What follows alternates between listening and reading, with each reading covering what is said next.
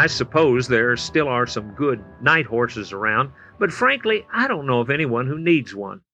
There just aren't many men in our country who have to work horseback at night in places with no artificial light.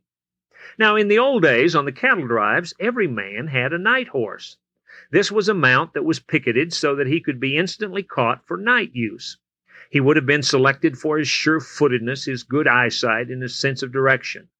No snuffy, high-strung horse would do. The cowboys looked for a horse that was gentle, unexcitable, and smart. On those big cattle drives, this special mount was never used except at night.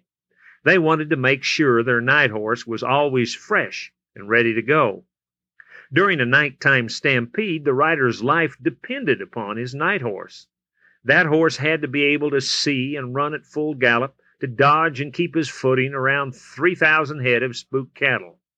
It was the night horse who could find his way back to camp even on the darkest of nights.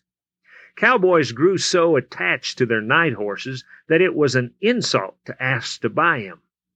To the cattleman, selling your good night horse would be equivalent to selling your wife or your kids. Now, in our day and age, we don't need a night horse, but it sure would be great to have someone stand by who was ready to assist us when the emotional and social and economical and physical and spiritual stampedes busted loose beneath us. Maybe what we need is that special friend, that night horse kind of friend for the dark times in our lives, when a marriage is being threatened, when we lose our job, when we find out that we have a serious illness, when our kids get into trouble, when the storms of life threaten our faith, when our public reputations have been destroyed by others. That's when we desperately need a friend who is gentle and unexcitable and smart. We need a friend who can run and dodge and stay standing even against the blackest of threats.